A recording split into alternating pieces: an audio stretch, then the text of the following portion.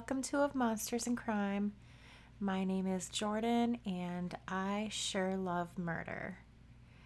Welcome to episode number 12. Wow, 12 episodes. I am pretty proud for what I've done so far.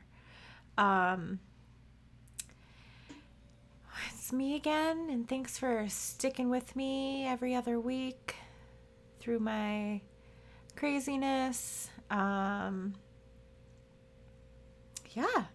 it's October 1st today.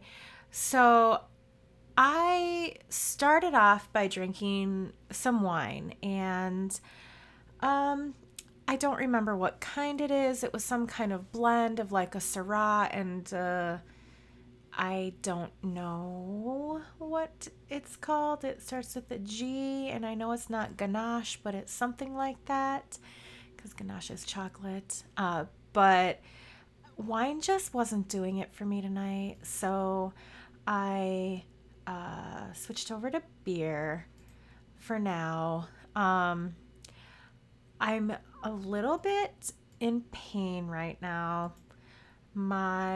I opened the refrigerator and a can flew out and landed right on my foot, and it fucking hurts, and it hurts to like stand on it and walk. So I'm thinking I don't know, it bruised or popped a blood vessel or something, but it's not I'm uncomfortable right now. So that's that. I don't know how much I'll drink tonight. There's apparently this thing, which I've heard of it before, but Sober October. And obviously, I'm not participating currently. Before the podcast, I hardly ever drank. Like once a year, maybe. It just got hard for me to drink after like being pregnant and having kids and not drinking for a while. But since doing the podcast, I drink at least every other weekend, and but it's not too crazy. I don't go overboard or anything. So yeah, blah blah blah, just boring shit I'm rambling on about. Shout outs to Five Gang as always. Some TV and movies that I've been watching. I honestly, well, I've been watching Power. I've been trying to get through that. I think I'm on season 4, a couple episodes into season 4, and have been binging The Sopranos the past few days, getting ready for the movie that actually comes out today. So I will be watching that after I record tonight. And I'm hoping it's good, but I've heard that it's disappointing, and that sucks. But who knows? Maybe I'll like it. Not really sure what else I've been watching. I haven't written anything down.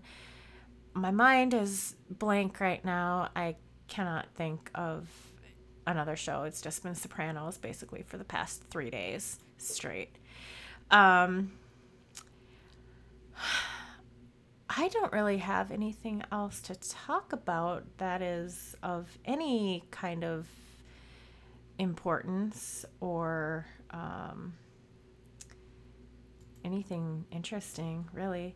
So, with that being said, I guess I can jump right into this week's murder. Tonight, I am doing the Zankou chicken murders. I don't know how many of you have heard of that, but I know if you live in California, specifically the Los Angeles area, you have to know about Zankou chicken. Maybe not the murders, but at least the restaurant. So I got most of this from an article from the Los Angeles Magazine from April 8th, 2008. And Zankou chicken is legendary in Los Angeles. I've never been there, but I've heard about it, And my mouth was watering just writing about this, and it's going to be watering just thinking and talking about it tonight. It just sounds so good. So in Los Angeles, there's a city that's right behind the hill that says Hollywood on it. So the Hollywood Hill, right behind that mountain is Burbank and Glendale.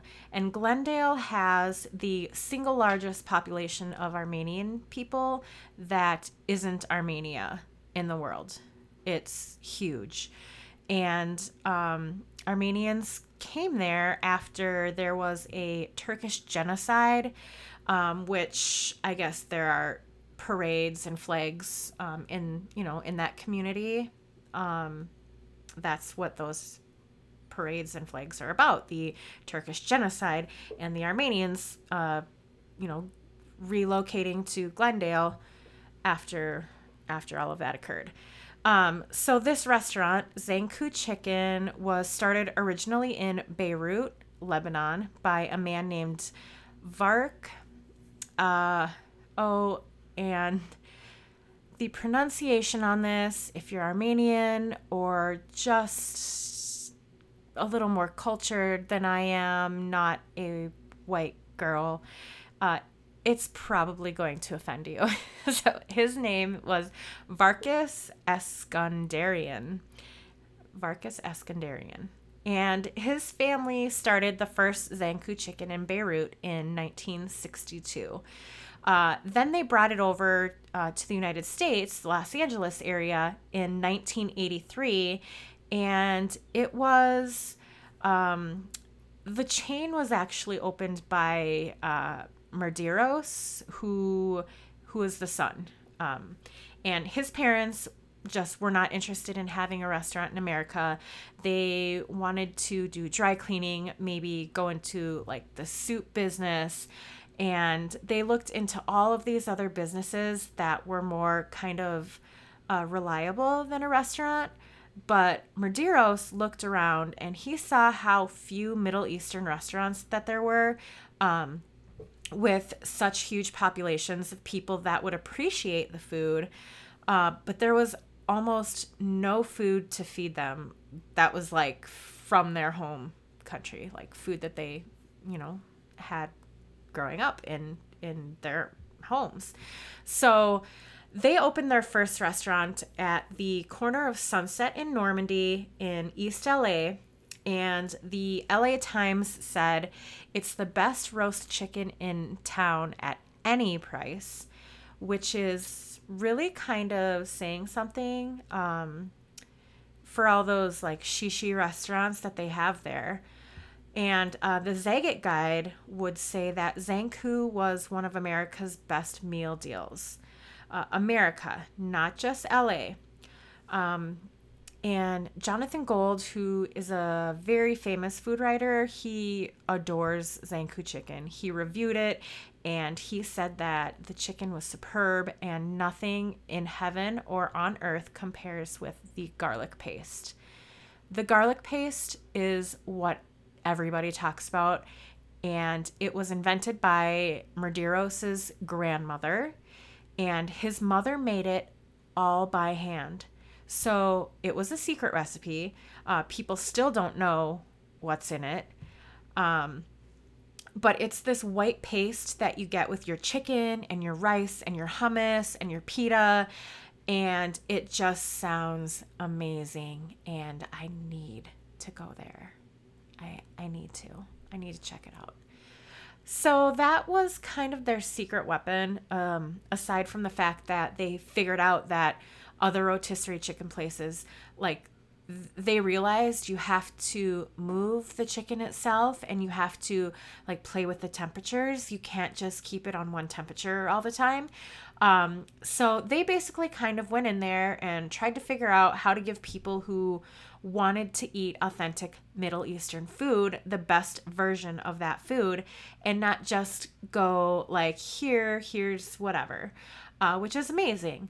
Apparently, one time on Curb Your Enthusiasm, Larry David referred to it as chicken so good it could end the rift in the Middle East. So, like, everybody in LA knows about this chicken. Um, I think it was also a Beck song. It definitely was in a Beck song. Um, I wouldn't do you like that, Sanku chicken. Yeah, his song Deborah.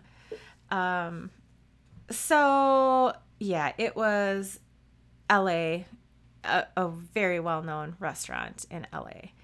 So they started as this hole in the wall chicken place. And um,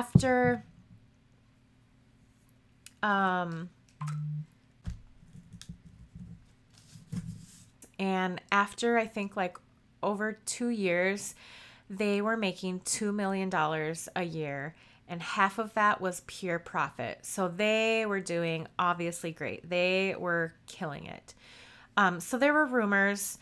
Um, oh, so in this article, this guy, Mark, who wrote the article, he starts out by talking about the Armenian culture and everything. And he says there's a saying that little old Armenian ladies say in Armenian, which is, let's sit crooked and talk straight.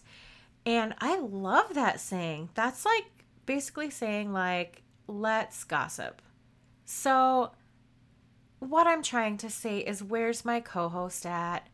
Where you at? I want someone that I can talk to. I want to sit crooked and talk straight with somebody on this show every week. Bullshit, back and forth. We don't even have to talk about murder. Let's just bullshit the whole time and see where it goes. So, of course, in the Armenian community, this family rose to prominence because they all of a sudden started making tons of money, and their food was crazy popular. But they were also huge philanthropists and gave so much back. So they were kind of famous within that community because they were a huge part of it. So there was gossip. It was never confirmed that Pepsi was offering the company $30 million for the chain and the trademark. And this was when it was kind of peaking in its popularity. And at that same time, even though Medeiros' parents did not want to expand, they just wanted to keep that one restaurant, the first shop. But he was like he kept fighting to expand. He's like, we have to do it. We have to do it. So finally, they agreed to split. And what they agreed to do was, I think it's Medeiros. I think, who knows if I'm pronouncing that correct. They agreed that he would take the concept and he would build the chain, and any stores that he opened doing that, whether they failed or succeeded, would be completely on him, because that's basically what the family was afraid of. Like, let's not lose all of our money. We've got a good thing. Let's just keep this thing going. And in return, he would sign over his stake of the original in Hollywood to his parents and his two sisters. But they were still completely together as a family. Like, the garlic paste was still made by his mother at all of the Zankus. I can't get over this woman, though. She was probably at the time in her, like, I would say probably late 60s or early 70s. And they say in this article, they talk about how this mother, and I think her name was Margaret. It's probably has some kind of accent on it, but it's spelled with an R-I-T, Marguerite, maybe. She got up at 7:30 every morning. She went into work and worked until 7 o'clock at night. And when she was done cooking for the restaurant, she would start cooking for the people that worked at the restaurant.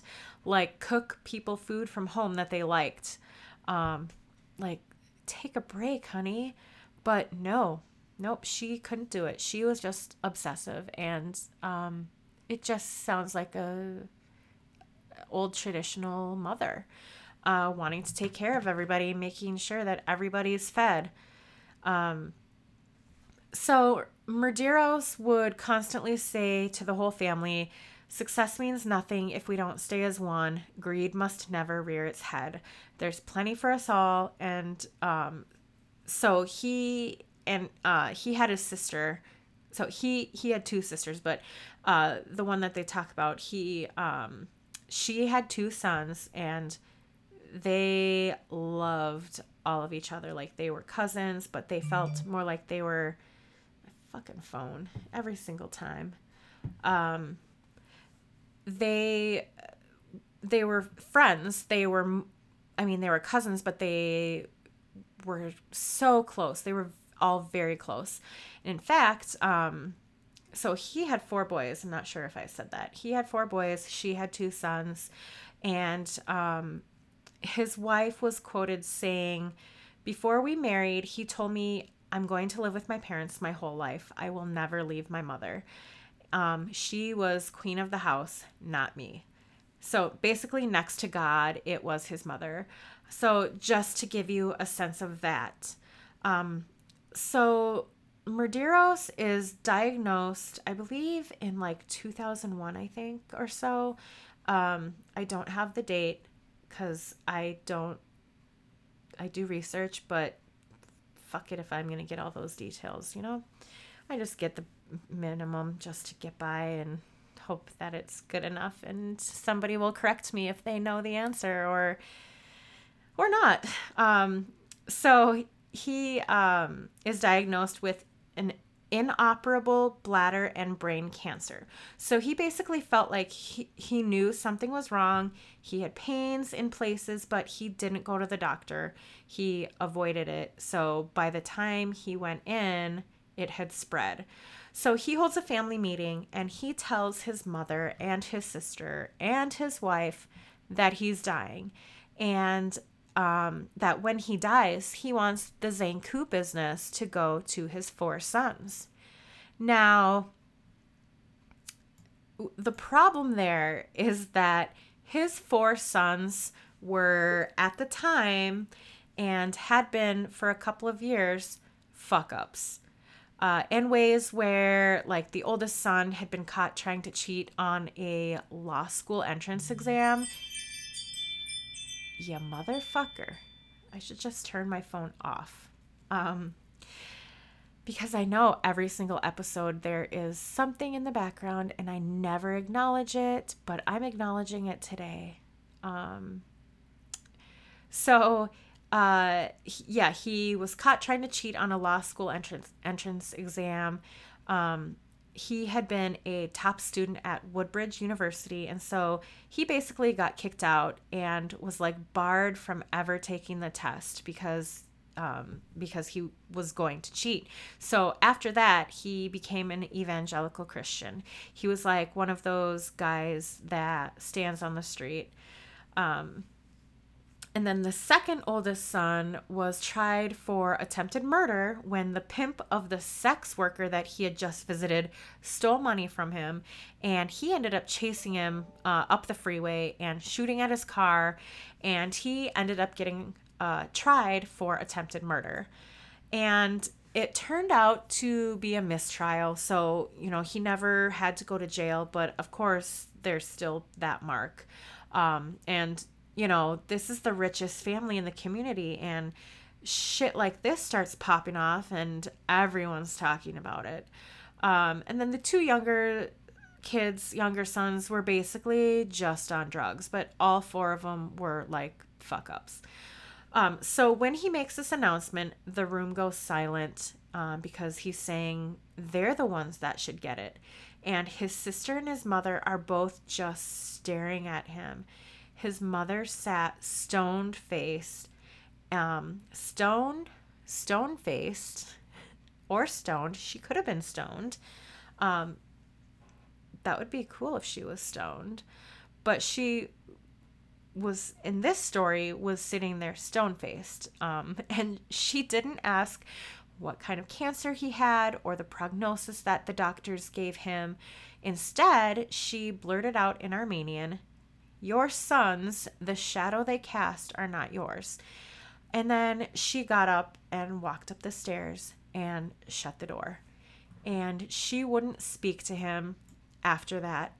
Um, she would continue to get up at 7:30 every morning, go to work, come home. They'd be like standing in the kitchen. She'd get a glass of water and go upstairs and shut the door.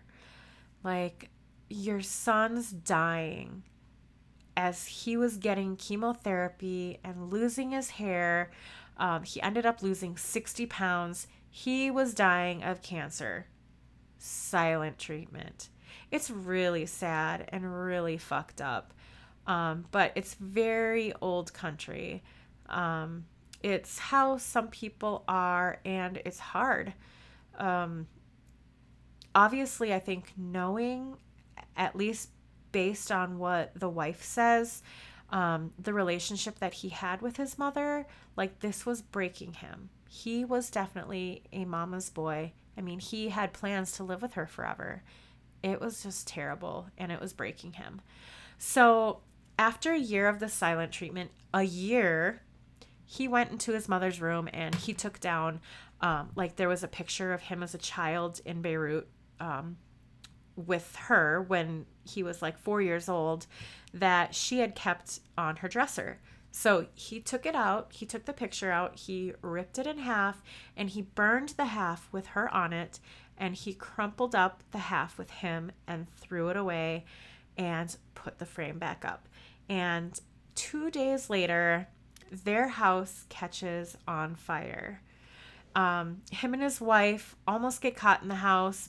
They have to get rescued by firemen, but the house burns down, and the mother takes, her stuff, what was left, and moves in with the sister. So she's gone.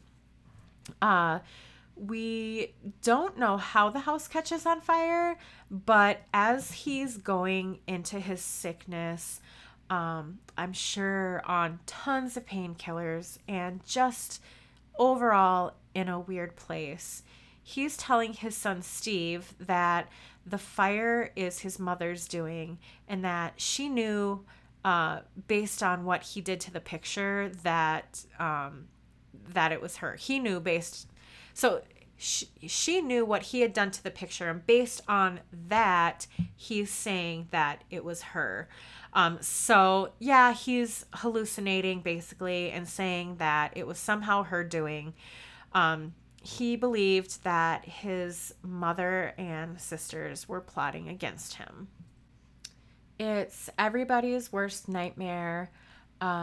So it's like, so this is really what it comes down to, really, at the end. So Steve having to hear this, and of course loving his grandmother and being in the middle of it, says to his father, "Can't you ever forgive her?"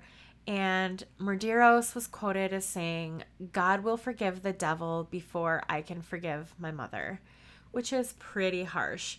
And then he said, because this is a mother, not a devil, which is super sad. And it's like, yeah, ultimately, your mother turned her back on you when you were in your worst place. That's hard to take in. And also, it's that thing of, I'm sure after years and years of busting her ass to make this restaurant work, he was going to come in and be like, here's how it's going to happen. My kids are going to take over when I die. So it's like giving bad news and then bad news. And, it also could be like, how some people get mad at someone who's sick because it's easier than the sadness that you can feel. So she might have been mad at him that she had to watch her son die. And it's 1,000% easier to do that, to be mad, than to deal with it. It's a stage of grief. And it's hard, I'm sure, watching your child die, because children are not supposed to die before their parents. And I know this well, not quite on this level, but parents are not supposed to watch their children die. They're supposed to die before their children. So, it's a stage of grief. And when someone else has a disease, then it's all about them and how hard it is for them. Um, you can't be mad at them. Um, but, I'm sure she had tons of guilt. And it was just this impacted problem. So on January 14th, 2003, Medeiros, who had been bedridden and was dying, gets out of bed, puts on a white silk suit that he hadn't worn in 20 years. He gets a 9mm handgun and a 38 caliber revolver and walks down the stairs of his house. His wife Rita could not believe what she was seeing, and she said, "For a man so near death, cancer everywhere, he looked beautiful," which is just heartwarming. So he's having some weird last stuff, but later on in the article, he does not have that outfit on. So they think that she's remembering it because it's this crazy moment, and she's remembering him basically as his beautiful young self that she fell in love with. Because it's a really beautiful story, but they lived across the street from each other in Beirut, and he was 19 and she was 12. That is not when it started, so don't be freaked out. Don't be grossed out. That's not when it started, but that's when she first noticed him. So it's actually very sweet, and when she got older, so she was 18 and he was 26, they started dating. So it's very sweet. She was in love with him all her life, or most of her, childhood, teenage years. It's I'm sure you've all had that neighbor or somebody at school who you just were totally in love with that was completely way older than you. I know I did. I'm sure you all did too. But it's just a sweet story. So she was just in love with him all her life. And so that's their story. So she says to him, "You're too weak to go anywhere. Please go back to bed." And he said, "I feel better. Don't worry. I'm just going to go down to Zanku and see an old friend." And so she was like, "All right, I'll see you soon." But he didn't go to Zanku. He went to his sister's house. So the housekeeper lets him in. He sits at the table. She gives him lemonade, and then his sister comes downstairs, and she was in the shower. She had just gotten out of the shower. They sit and have a pleasant conversation. They share some lemonade, and then Margaret, or Marguerite, I should pick a name and stick to it, but the mother, she comes home from work. It's around 2 p.m. and she greets him. She says hello to the daughter first, and then she says hello to him. She puts her stuff down. She sits at the table, and the housekeeper goes downstairs to her apartment because she knows that they need to talk to each other in a desperate way. This has been a long time coming. So she gives them their privacy. They talk for about 5 minutes, and it's just normal chit chat. And then he reaches into his waistband for his gun, and he shoots his sister across the table, point blank. And then his mother screams and runs for the door, and he runs after her, and he blocks the door. He stands in front of her 15 feet away from the door, and he raises the gun. And in Armenian, she says, "Don't shoot me, please." And he shoots her 8 times. He shoots her once. She goes down to the ground. and then he stands over her and shoots her 7 more times. Yeah. So he looks around the room and he sees his 23-year-old nephews on the stairs, just frozen. And he just turns around. He goes over into the living room, sits on the couch, and shoots himself in the head. So now, Rita, the wife, at least at the time of this article, had to be in charge of all the Zankus. And it was this whole, like, they were in court about the trademark and who owned the rights. It's this huge thing. That poor woman, after years of taking care of her sick husband, that's fucking stressful as hell. And raising 4 boys who are fuck ups, who were rich kids, and she was a very traditional kind of old school wife where she didn't work. She stayed home. She was a housewife and she took care of that family. And suddenly just got thrown into this. Like, I would never want to raise rich kids. Like, that's not anything I've experienced with. I have no experience with growing up as a rich kid. So, like, they're having a whole life that I don't even understand. So then, after taking care of her sick, dying husband, this happens, and she has to go and be in charge of so much shit she doesn't expect to be in charge of. So that's the rough story behind the best restaurant in LA. I think the family still owns it, but I'm not quite sure. Once the murder part was over in this article, like, it goes on forever. It was the longest fucking article. So, like, it talked about all of that. So I figure if people are super interested in who owns the rights to Zankou chicken, like, you can go for it. But I don't give a fuck. So basically, my stomach is growling and I need to go to LA and get some chicken and garlic paste because that sounds fucking delicious.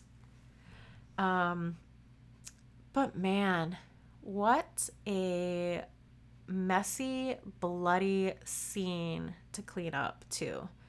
Like, that housekeeper was bummed. Stop it, Jordan. But I liked that one. I liked it because that's my story. That's it. That's the end. It was a short one tonight as opposed to last week. That was like 3 times as long. But, I got to switch it up. But I liked that one. I liked it because there was food, delicious food that I got to describe. It wasn't all tragedy. Good food talk. Well, we've done it again. That is my story, and that it was short and sweet and to the point, and it wasn't too crazy, but it's really sad because it was, the family, the mother and the son who were so close, and just how this whole thing ended was very, very tragic. So that's my story, and I guess I'm gonna plug my places tonight. I don't really plug them very often, but Twitter, you can follow me at fuck. No, it's not at fuck. It's at Of Monsters Crime. And on Instagram at Of Monsters and Crime. And the website is ofmonstersandcrime.com, which takes you basically just to the podcast feed. So there's that.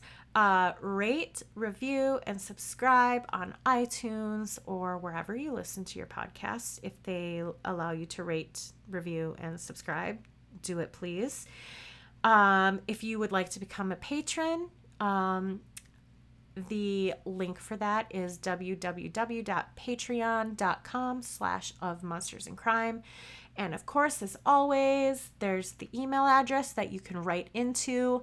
If you want to be my friend and chat with me on the podcast going forward, we can talk about anything and everything. And we can laugh and we can cry and we can get drunk and maybe do some other things. I don't know. Of monstersandcrime@gmail.com. And thank you if you've already done any of that, followed me or subscribed or rate, reviewed, or become a patron. I appreciate it so much. And everyone, tell your dad about this podcast. Please tell your dad. If he's really chill with the F word, tell him. If he's not, I wouldn't mention it because I do use the F word and other words on occasion. Tell your dad, tell your mom, tell your sister, tell everyone. I think that's it. So thank you so much for listening. It's really lovely. And until next time, goodbye.